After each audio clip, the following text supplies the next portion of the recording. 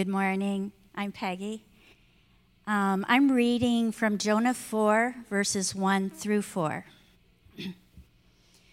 But it displeased Jonah exceedingly, and he was angry. And he prayed to the Lord and said, O Lord, is not this what I said when I was yet in my country, that it is why I made haste to flee to Tarshish? For I knew that you are a gracious God and merciful, slow to anger and abounding in steadfast love and relenting from disaster. Therefore now, O Lord, please take my life from me, for it is better for me to die than to live. And the Lord said, Do you do well to be angry? This is the word of our Lord. You may be seated.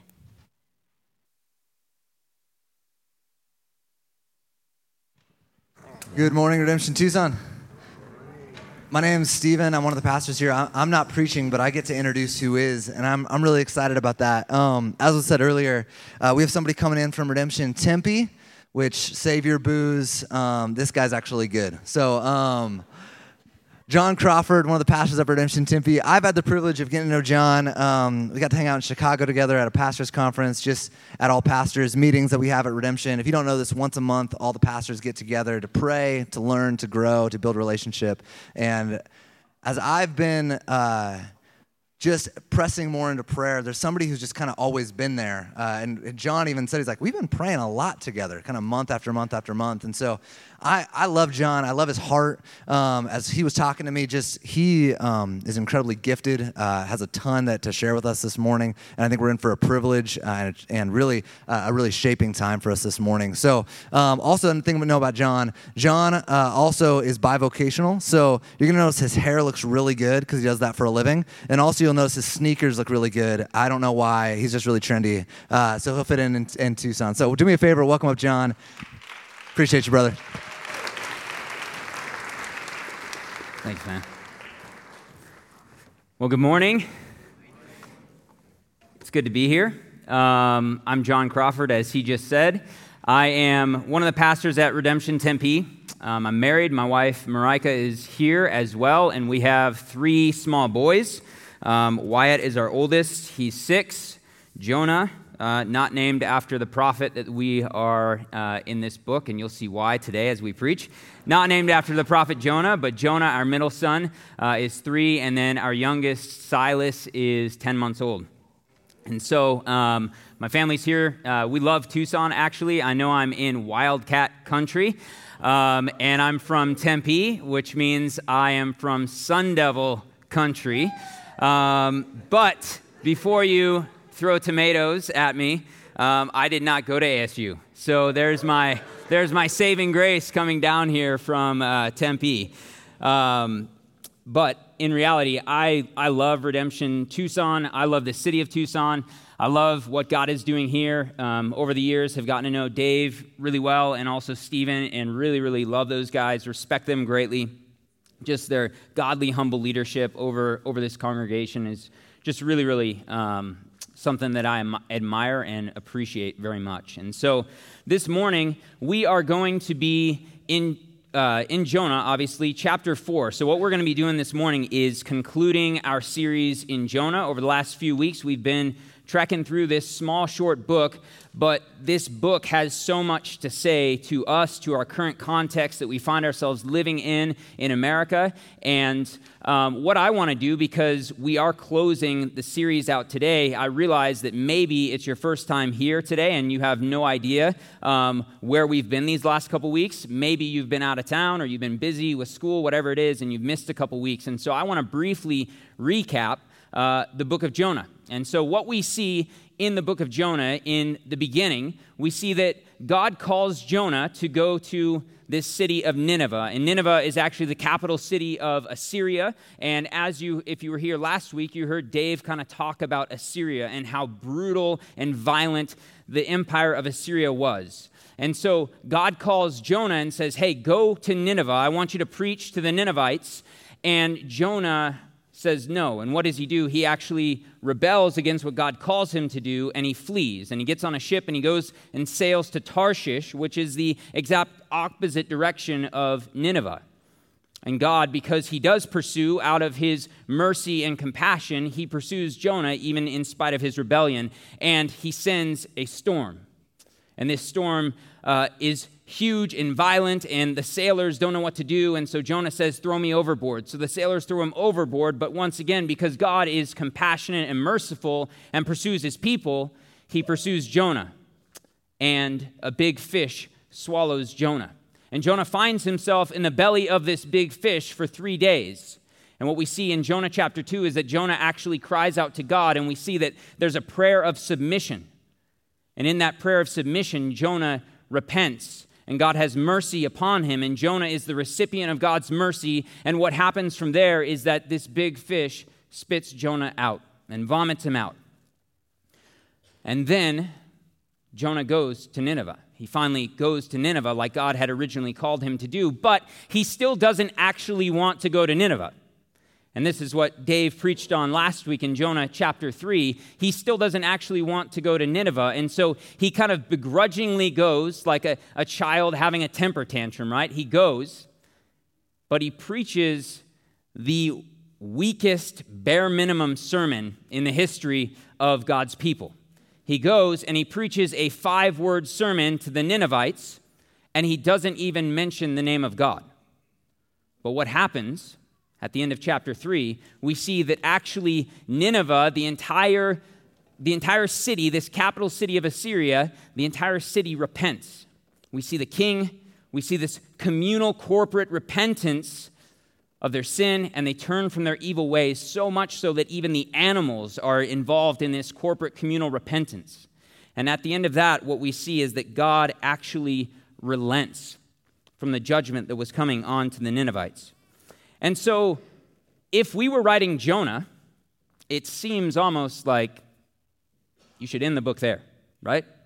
If you end the book at chapter 3, you get this beautiful story, this kind of redemptive picture of, hey, there's this wayward, rebellious prophet that rejects what God calls him to do, repents, goes and does it. Even though he does it begrudgingly, God still shows up, and an entire city, 120,000 plus people, as chapter 4 tells us, repent.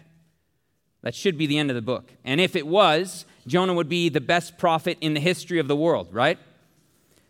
But it doesn't. And we're left with chapter 4, which is where we pick up this morning, and where we will conclude our series, that there's a 4th chapter. And honestly, it's weird. It doesn't really make much sense because of how it ends. It ends very abrupt. There's no resolution to kind of what we find Jonah kind of sitting in. And so we will be begged to ask the question, like, why does this chapter even exist? Why didn't it end at chapter 3? And so if you need a Bible, before we jump in here, there's going to be some folks walking down the aisles. Raise your hand if you need a Bible so you can follow along with us this morning. If you do not own a copy of God's Word, please keep this. This is our gift to you. We want everybody to have a copy of God's Word, as we believe that it's the true story of the world that gives meaning and shape to all of life.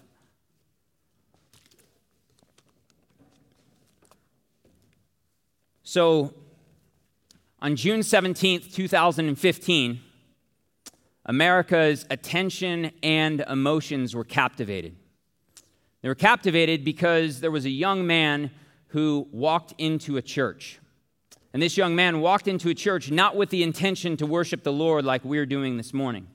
This young man walked into a church with a pre-planned idea and plan of evil and hatred that was fueled by his own racism.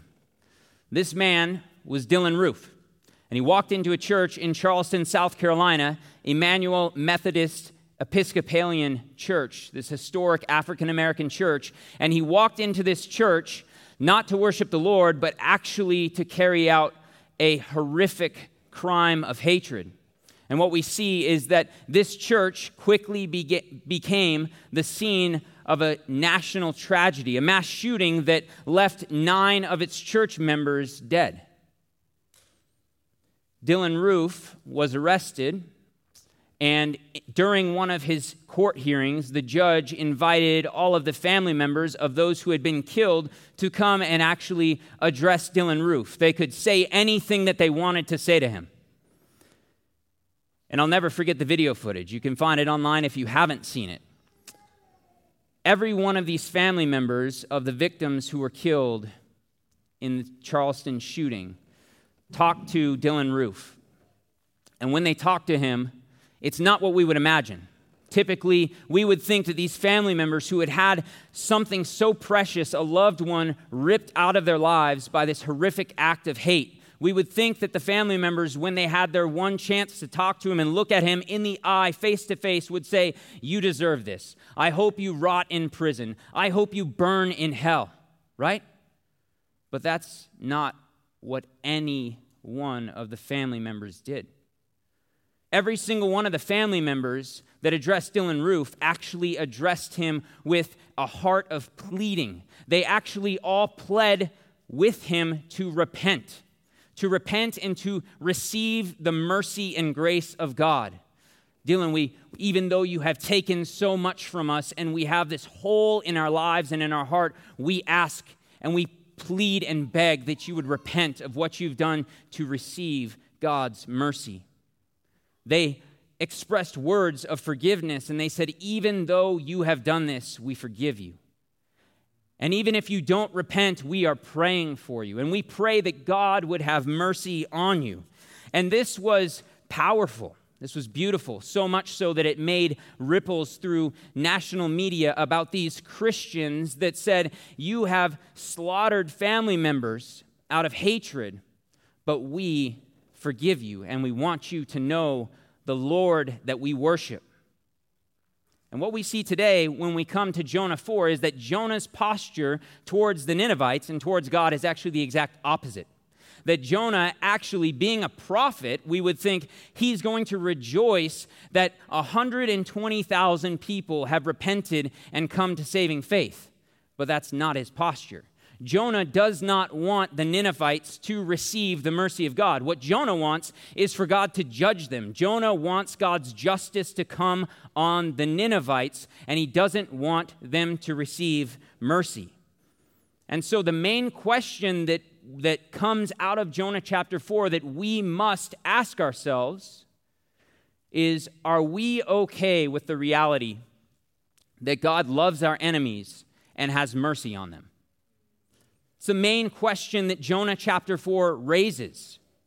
And as we jump into this chapter, we're going to see three things. They should be on the board. The three main points of this passage, what we will see is the toxin of self-righteousness. The toxin of self-righteousness. The patience and pursuit of God's compassion. And lastly, we will see ourselves in the mirror. And so before we dive in here, would you pray with me? Father, we thank you for your word. We thank you, Lord, even for this short book of Jonah.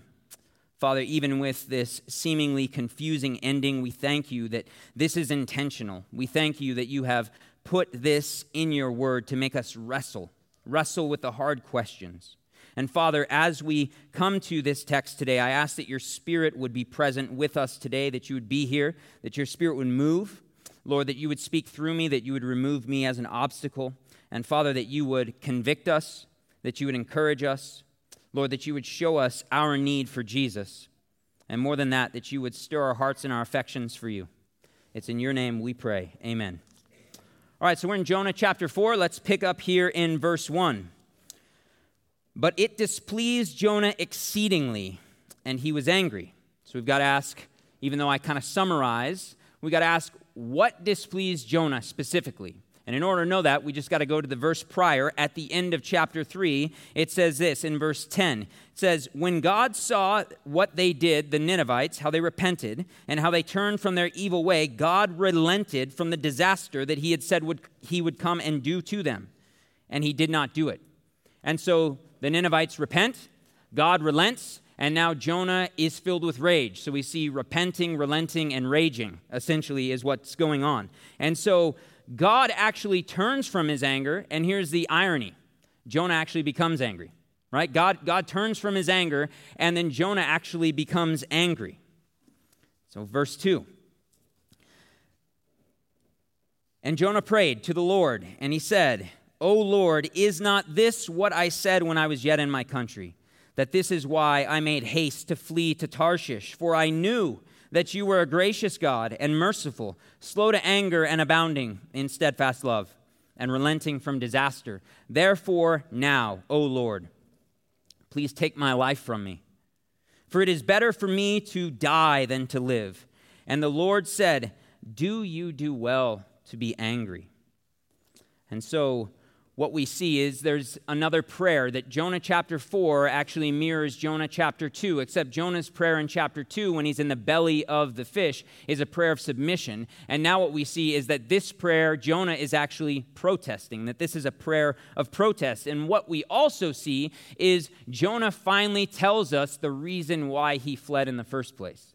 Up until chapter 4, we suspect why. Right? We suspect, hey, Jonah didn't want to go to Nineveh, and we have various reasons. But now Jonah is explicitly stating, this is why I didn't go to Nineveh. And what he actually does is he quotes the very words of God, God's self-revelation from Exodus chapter 34, verses 6.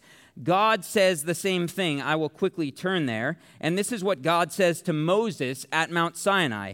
God says this about himself. The Lord passed over before him and proclaimed, the Lord, a God merciful and gracious, slow to anger and abounding in steadfast love and faithfulness. And so Jonah is saying, this is why I fled back when I was in my home country. It's because of who you are, God.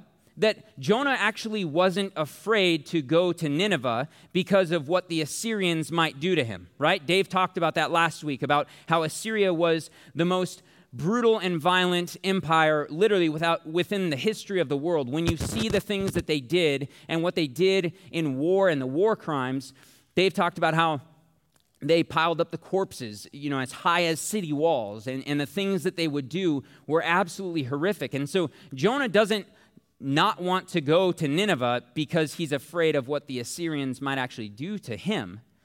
He actually doesn't want to go because of what God will do for them. And so what we see is that Jonah actually knows who God is, right? He's quoting the very words of God, God's self-revelation, and Jonah knows who God is. He knows his character, he knows his nature, he knows what he does and what he is up to in the world. And so Jonah then flees for Tarshish. And when he flees, as I just said, he prays, right? Because he's swallowed up by this fish. And so he prays and he cries out to God to receive mercy from God when he's in the belly of this fish. And so Jonah finds himself fleeing, and now he is actually the one that is in need of God's mercy, and he receives God's mercy. God has the fish spit him out, and now here Jonah is angry because God has extended his same mercy to others. So Jonah has a sort of amnesia, we could say. I would call it mercy amnesia, that he actually has forgotten that he, just a short time ago, was in need of mercy, and the very mercy that he was given by God, he is now protesting that, God, how dare you, God? How could you do this? And the language in the Hebrew that Jonah is actually, the emotion that is coming out there is actually Jonah is expressing that he believes that God is evil for what he's done. That he's so upset that, God, how could you extend your mercy to the Ninevites? I am so appalled by this that I actually think you're evil. And so we see that Jonah is filled with anger because God would extend his mercy to Gentile people. If you don't know what a Gentile is someone who is not ethnically Jewish. And so all of the people in Nineveh are Gentiles. They're not ethnically Jewish. And so Jonah is protesting, God, how could you extend your mercy to non-Israelite people?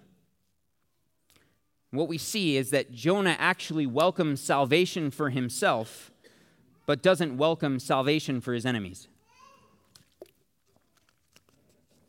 The heart of Jonah's anger here is actually fueled by his self-righteousness, though, which comes to our first point, the toxin of self-righteousness.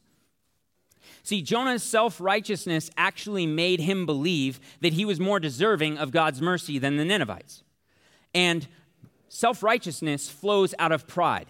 And Jonah is actually so prideful that he says, God, you're wrong. Like, I am right. My posture in this is correct, and you are wrong. So wrong that I actually think that you might be evil for what you've done.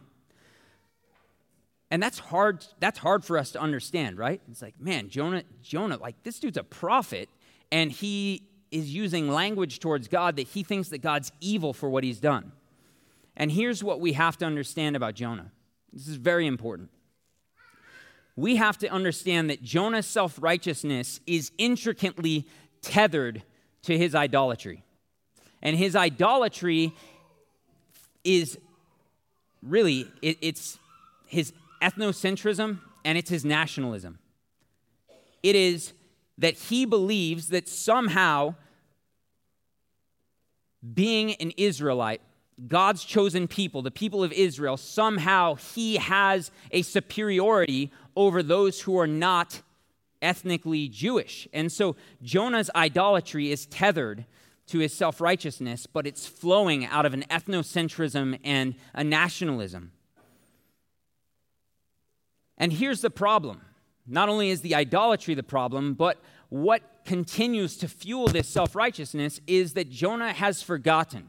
He hasn't only had mercy amnesia and forgotten about the mercy that he's received, but Jonah has actually forgotten how he got his position with God and why he has his position with God. Specifically, how he got his position with God, how, as an Israelite, he has this position of God. He is confused, and he actually thinks it's about his ethnicity and his race. That is not how Israel became the chosen people of God. It was never about their race. It was always about God's grace. And so the problem that Jonah has is he forgot even how he has this position before God as one of God's chosen people, as a member of the covenant community. Is that he thinks that it's because of his ethnicity, and it's not. It's about God's grace. The other problem is that he has forgotten why. Why is Israel and Jonah, why are they the chosen people of God? You see, God did not choose Israel to bless them for their own sake. God chose Israel and blessed Israel for the sake of the nations, for the sake of the world. Israel was chosen, Jonah as well, they were chosen as a vehicle of rescue for the nations. That if they lived this way, that the surrounding nations that do not know God would actually look at the way that Israel lives. They would see what God is like, and they would be attracted to it. And out of being attracted to it, they would say, I want in on that. I want to be grafted into the covenant community, to the people of God.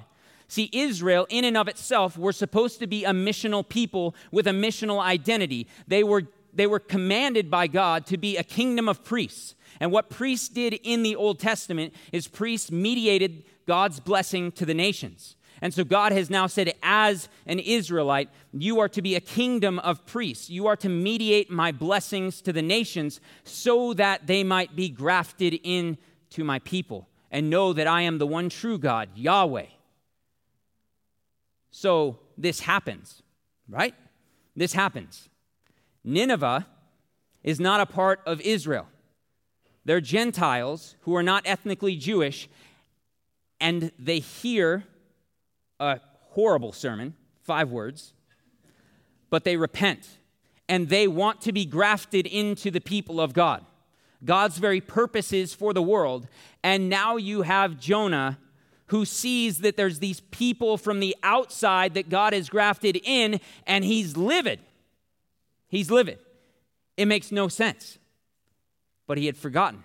He not only had forgotten the mercy that he had been given, but he forgot how he had his position with God, and he forgot why he had his position with God. And what we see is that self-righteousness is a toxin in Jonah's system that hinders his ability to see. He can't see properly. And what he needs is he needs God to awaken him to his issues, to his sin, and ultimately to rid him of the toxin of self-righteousness that's in his heart. But here's the thing. We're like Jonah. We are similar to Jonah. Self-righteousness makes us believe that we're better than other people. And when we believe that we're better than other people, we look down on them, right? We judge them. We condemn them. We dissociate with people. We kind of ostracize them. And this is not just in the church.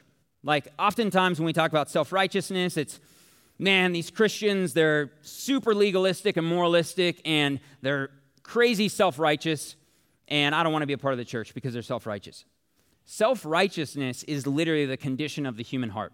There's a social psychologist who's not a Christian. I forget his name. I think it's Jonathan Haidt or something. Not hate like H-A-T-E. That would be ironic.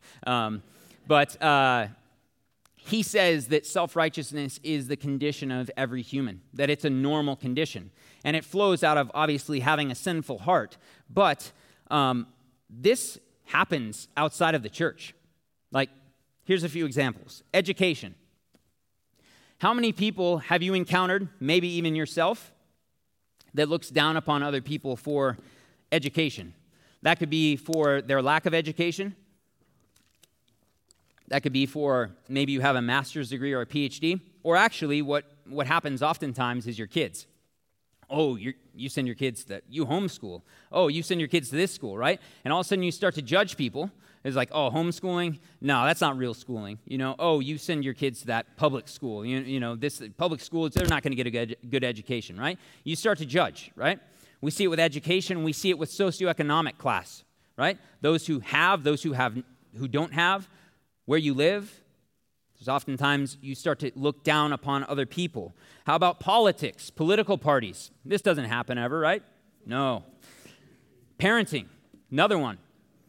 Oh, you parent that way. Oh, you let your kids co-sleep in the bed with you. Oh, your kids are going to be messed up when they get old. And oh, this, that, the other. There's all these parenting styles, whether you do attachment parenting or whether you do baby wise, or there's all these parenting.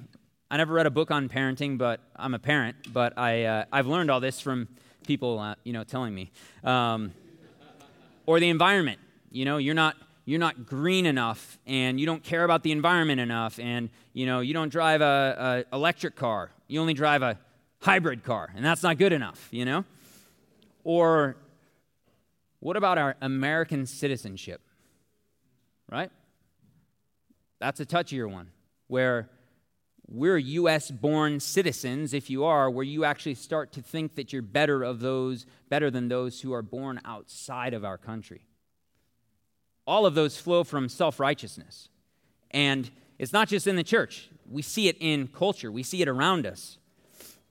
And a few years ago, just a little window into my own self-righteousness. A few years ago, actually, I guess it was more than a few years ago. I'd have to ask my wife for the exact date. It was probably more like 8 years ago. But so before my wife and I started dating, big surprise, she had another boyfriend, and so now he's her ex, just to clarify that.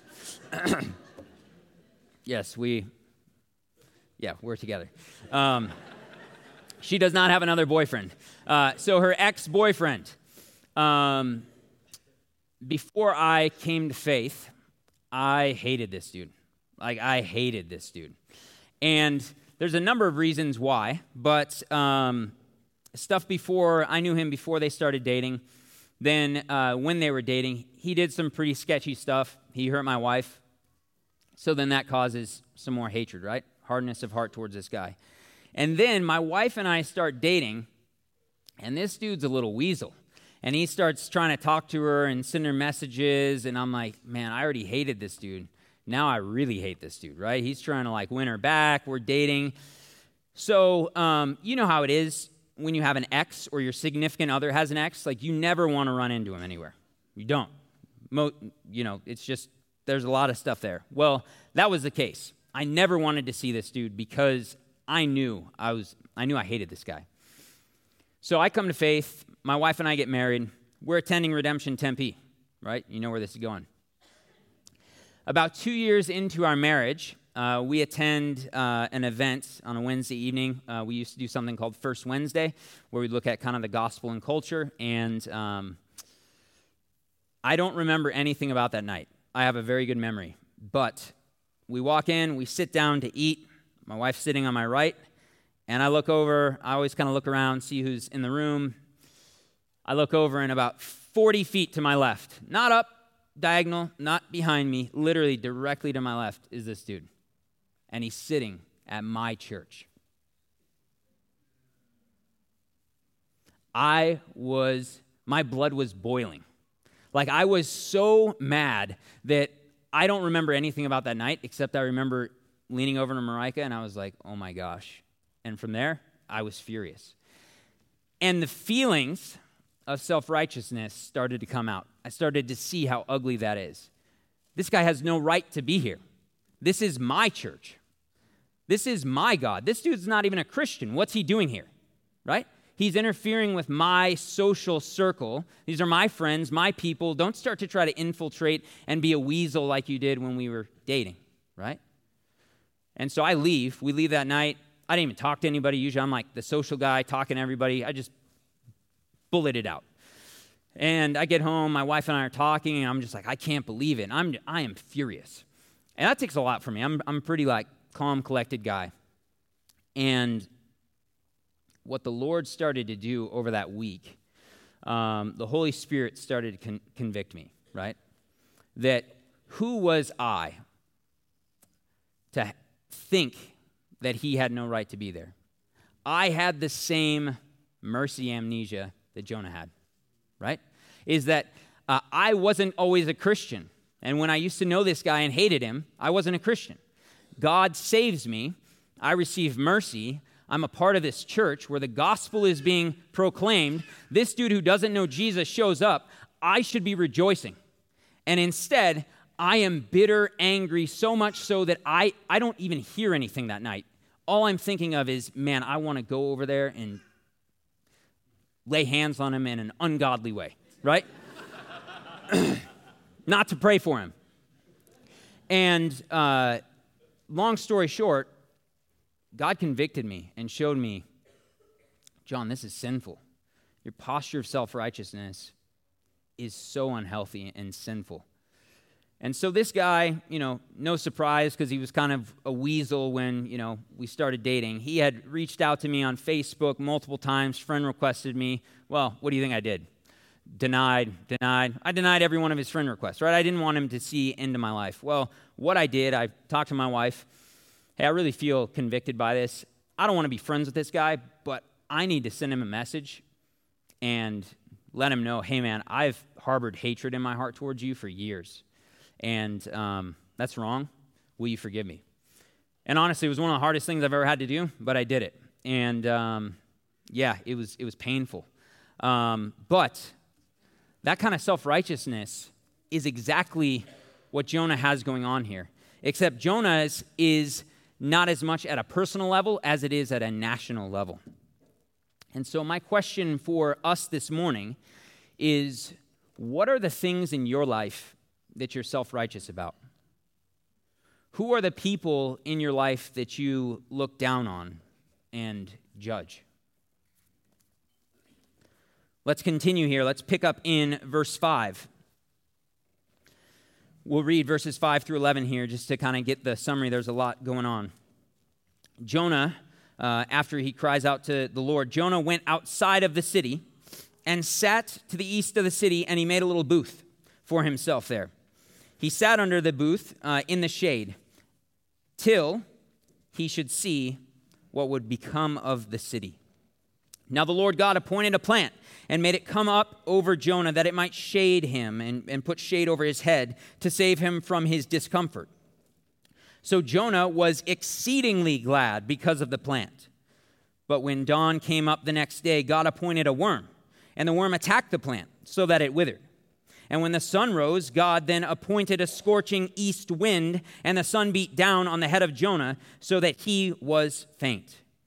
And he asked that he might die, and said, "It is better for me to die than to live." But God said to Jonah, "Do you do well to be angry for the plant?" And he said, "Yes, I do well to be angry enough to die." And the Lord said, "You pity the plant for which you did not labor, nor did you make it grow, which came into being in a night and perished in a night. And should not I pity Nineveh, that great city in which there are more than 120,000 persons who do not know their right hand from their left, and also much cattle?" So, like I said, the book ends very abruptly, which we'll get to here in a minute. But what we see in these verses is our second point this morning is that we see the patience and pursuit of God's compassion. We see that God is compassionate with Jonah and Nineveh, and not just the people in Nineveh, but also the animals in Nineveh. And in his compassion, he is patient and he pursues. God's compassion always moves towards us, and it is not because of anything that we've done. Neither did Jonah or Nineveh do anything for God to pursue them. It was out of his compassion. It is his very nature. It is his character, going back to his self-revelation in Exodus 34 that Jonah quotes. God is gracious and merciful, slow to anger and abounding in steadfast love. And because of that, he pursues people. See, throughout the entire book of Jonah, these 4 chapters, Jonah is actually the chief recipient of God's pursuit and patience. I often think of Jonah as like a disobedient child who has a temper tantrum and never listens and ignores. That's kind of the picture that we get in Jonah. Like, he disobeys God in the beginning. He rebels against God. Then when God redeems him and has mercy on him, then he has a temper tantrum, and he even ignores God. God even asks him in verse 4, "Do you do well to do angry?" And notice Jonah doesn't even answer him. Like, he ignores God. And so I always think of Jonah as like this disobedient child, and God being the good father who's patient, right? So in verse 5, we'll go back up here to verse 5. Jonah goes outside of the city, right? God relents of the judgment, and now Jonah goes outside of the city. And the reason why he goes outside of the city is because he cannot accept that God would have mercy on this city. And so what does he do? He makes a little hut. He builds a little booth, as it says, and he sits under it. And he sits under it and just waits. He's waiting and hoping that God will change his decision and his position. He wants God to bring judgment. He is hungry for justice on these people. But God is compassionate, and he's patient with Jonah. Like a good father, so what does he do? He pursues Jonah. And now in the next verses 6 through 10, we specifically see God's compassion for Jonah. And we see his compassion for Jonah as God appoints 3 things, which seem weird, right? God appoints some random plant. Commentators have various views on what the plant is. Many of them have kind of landed on it's a castor oil plant, and so it's a large plant. But God appoints this plant out of his compassion for Jonah so that it would shade him. But that lasted for 1 day. And then now God appoints a worm to come and eat the plant, and the plant withers.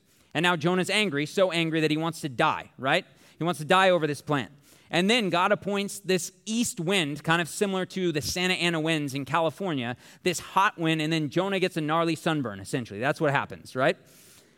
And what we see is that all 3 of these things that might seem odd to us are actually flowing out of God's compassion for Jonah. Because what he's trying to do is awaken Jonah and get his attention to help him to see his issues. God's saying, Jonah, you have issues. And so he sends each one of these things to draw Jonah closer to him and to get Jonah to hopefully see a window into his heart, a window into the hatred towards his enemies that he's having. And so as God shows compassion for Jonah, he wants to know, Jonah, will you have compassion on the people that I love? But Jonah doesn't want any of it because he's so angry. And his anger is actually far more than just anger. It's now turned to bitterness. And bitterness, as we know, actually eats us alive. So much so that Jonah's bitterness makes him want to die. And so Jonah actually thinks that what God has done is absurd here. But what God is doing in these verses 6 through 11, is God is actually flipping it on Jonah. And God's saying, Jonah, you think that I'm absurd for showing mercy on these people. Let me show you the real absurdity. Your care for this plant. If you look at verse 10, and the Lord said, you pity the plant for which you did not labor, nor did you make it grow, which came into being in a night, and it perished in a night. And should not I pity Nineveh, that great city in which there are more than 120,000 persons? And so what God is saying is, here's the real absurdity, Jonah. You care more about a plant that you did nothing for and nothing about, and you care more about this plant than the people in Nineveh. That you have hatred for an entire population, 120,000 people. You have hatred in your heart for them, and you care more about a plant than for these people. And you actually rejoiced over the plant. And so if you look here in verse 7, it says that when the plant sprung, or verse 6, it says that when the plant sprung up, Jonah was exceedingly glad. Verse 1, when God relented, Jonah was exceedingly displeased. There's a contrast, right? Jonah is happier about this plant than he is about how God relented. And so what God is saying, yes, Jonah, the plant matters. I appointed the plant, but the people matter. Jonah, can you feel compassion for the people? And if you can't feel compassion for the people, that's why it ends so weird. What does it say? And also much cattle. This is a way for God to say, in a sort of comedic way, if you hate these people so much, can you at least feel compassion for the animals that will be saved in this? And so what we see is that Jonah's lack of compassion is actually fueled for his desire for justice, is that Jonah wants justice for his enemies and mercy for himself. And we do this as well, just like the self-righteousnness. My wife and I, we were talking the other day in the car, right? Aggressive drivers. Perfect example. How many times have you had someone back where I'm from in Sun Devil territory, East Valley of Phoenix? There's a lot of people that drive lifted trucks. That's a thing. I don't know if that's a Tucson thing down here, but lifted trucks. And oftentimes, not to stereotype, but many times the aggressive drivers that get on your tail and cut you off will be in lifted trucks, almost like they're just going to run you off the road.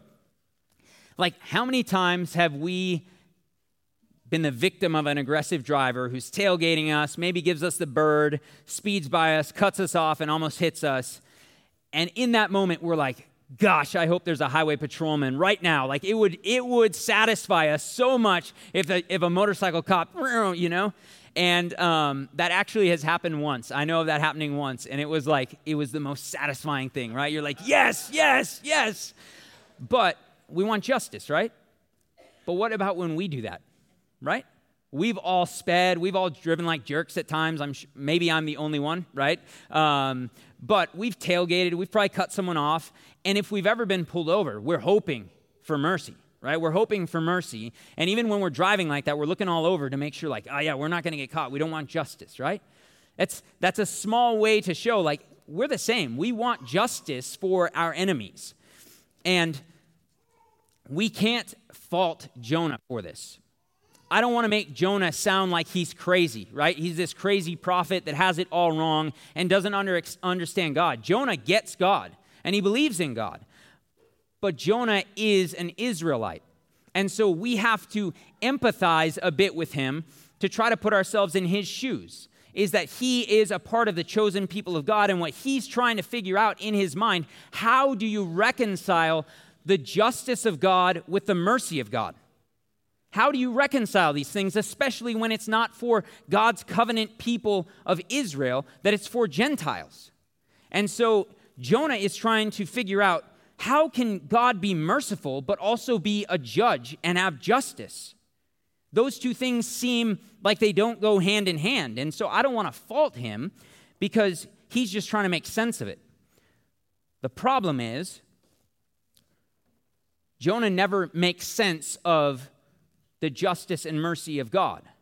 He never gets to fully reconcile the justice and mercy of God. And in the book of Jonah, we don't see the justice and mercy of God reconciled either. And in Jonah's life, we don't see them reconciled either. And if we're honest, we struggle with this, right?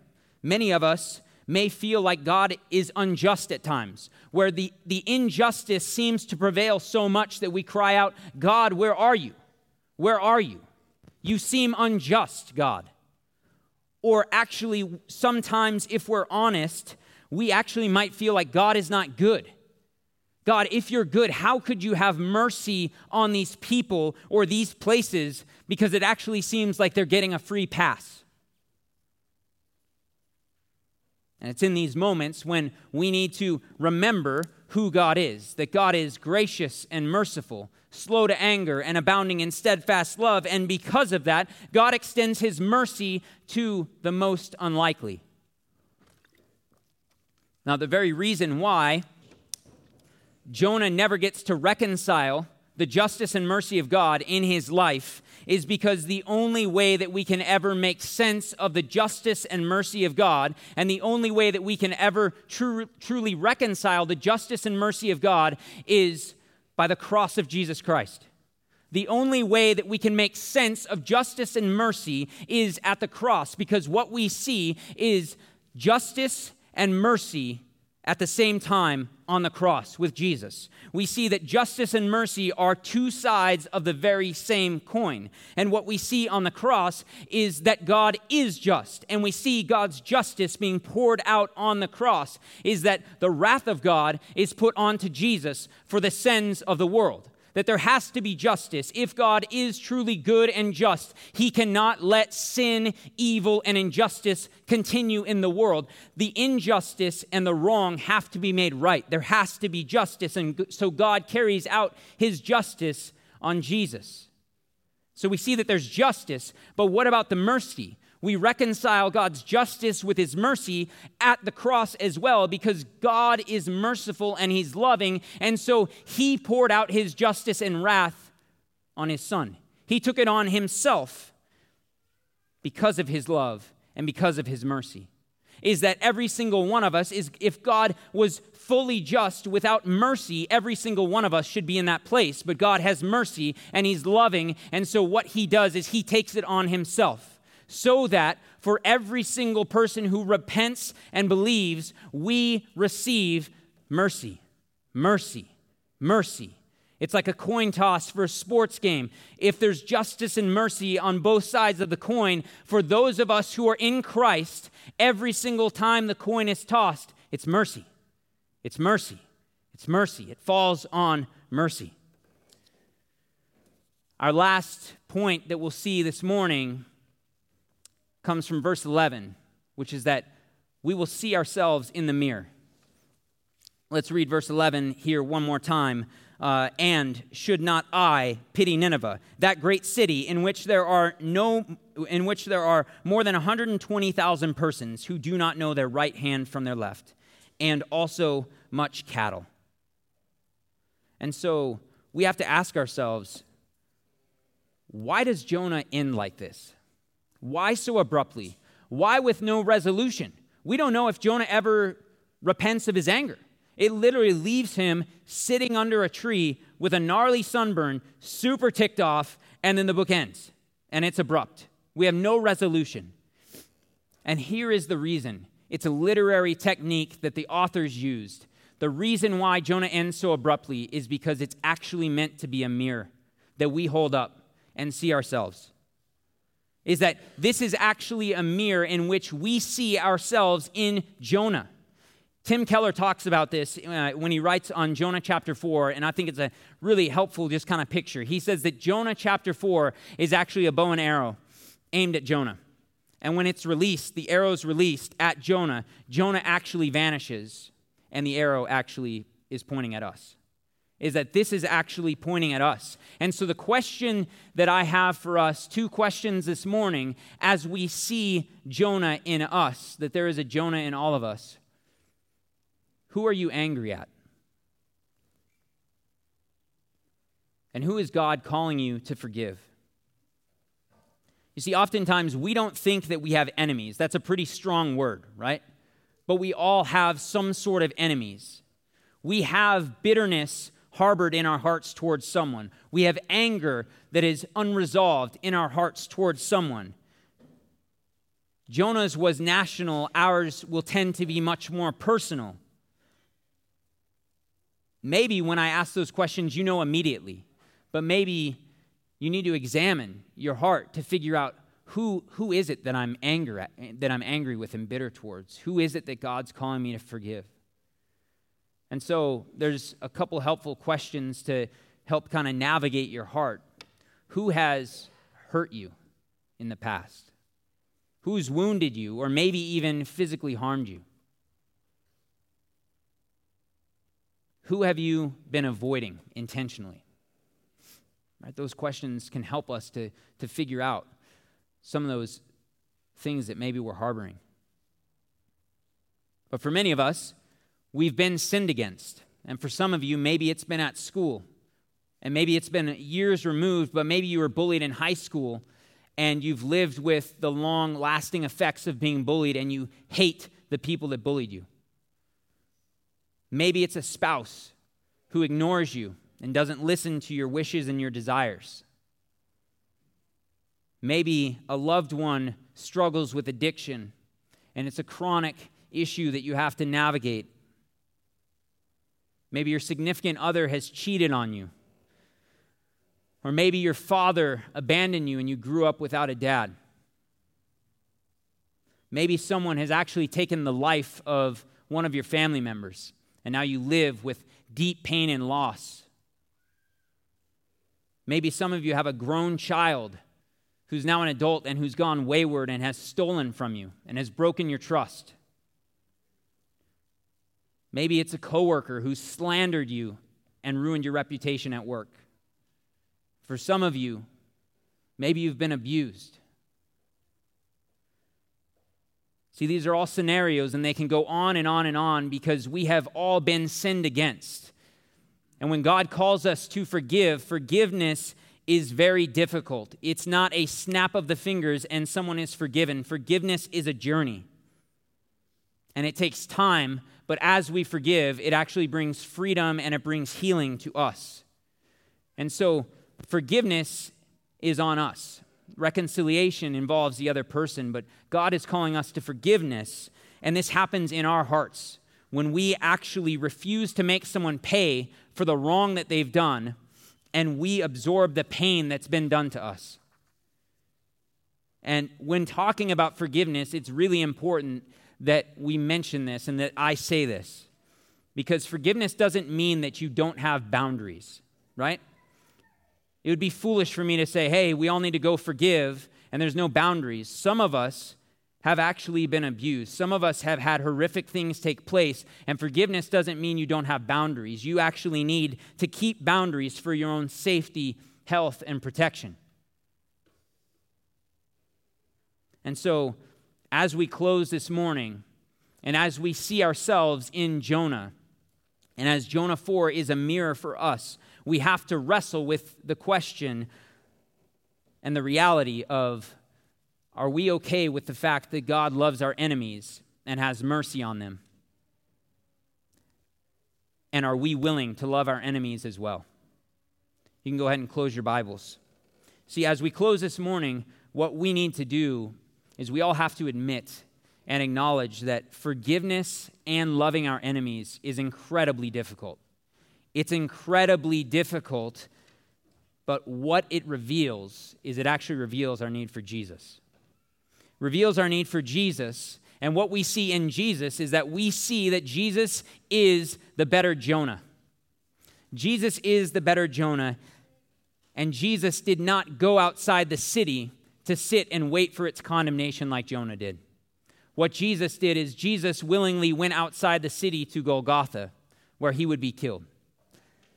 Where he would be killed and put to death, and in his death, we see that Jesus now gives us the ability to love our enemies, because Jesus is the one that went to the cross for his enemies. He absorbed their pain so that they could be forgiven, and then be people who absorb pain as well, so that the watching world would see what God is like through his people, that we could be a pain-absorbing people because of the cross of Christ, that Jesus absorbed our pain and forgave us, and forgave us, and in that now we can be a pain-absorbing people that demonstrate to the watching world who God is like. So Jesus is the one that enables us to love our enemies. Let's pray. Father, thank you for this morning. Thank you for Redemption Tucson. Thank you for these people, Lord, that are here. Father, I thank you for the good work that you are doing here in the city of Tucson, Lord, as Redemption Tucson gets to participate. Father, I thank you that you have given us the ability to love our enemies, the ability to forgive, Father, because of the cross. Lord, as we see Jonah, Lord, I'm thankful for this little short book, as it gives us a window not only into Jonah's heart, but also into our own hearts. And so, Lord, I pray that you would impress upon us by the power of your Spirit, Lord, who you are, that you are gracious and merciful, slow to anger, and abounding in steadfast love. Father, we thank you that you love us. We thank you that you are the God who pursues. Lord, that you are patient with us even when we run away. And we thank you for your mercy. But at the same time, Lord, we thank you that you are a God who is just, that you are the God of justice, Lord, with so much injustice around. Lord, we thank you for the hope of the gospel. And Lord, we know that one day you will come back to make all things new. It's in your name. Amen.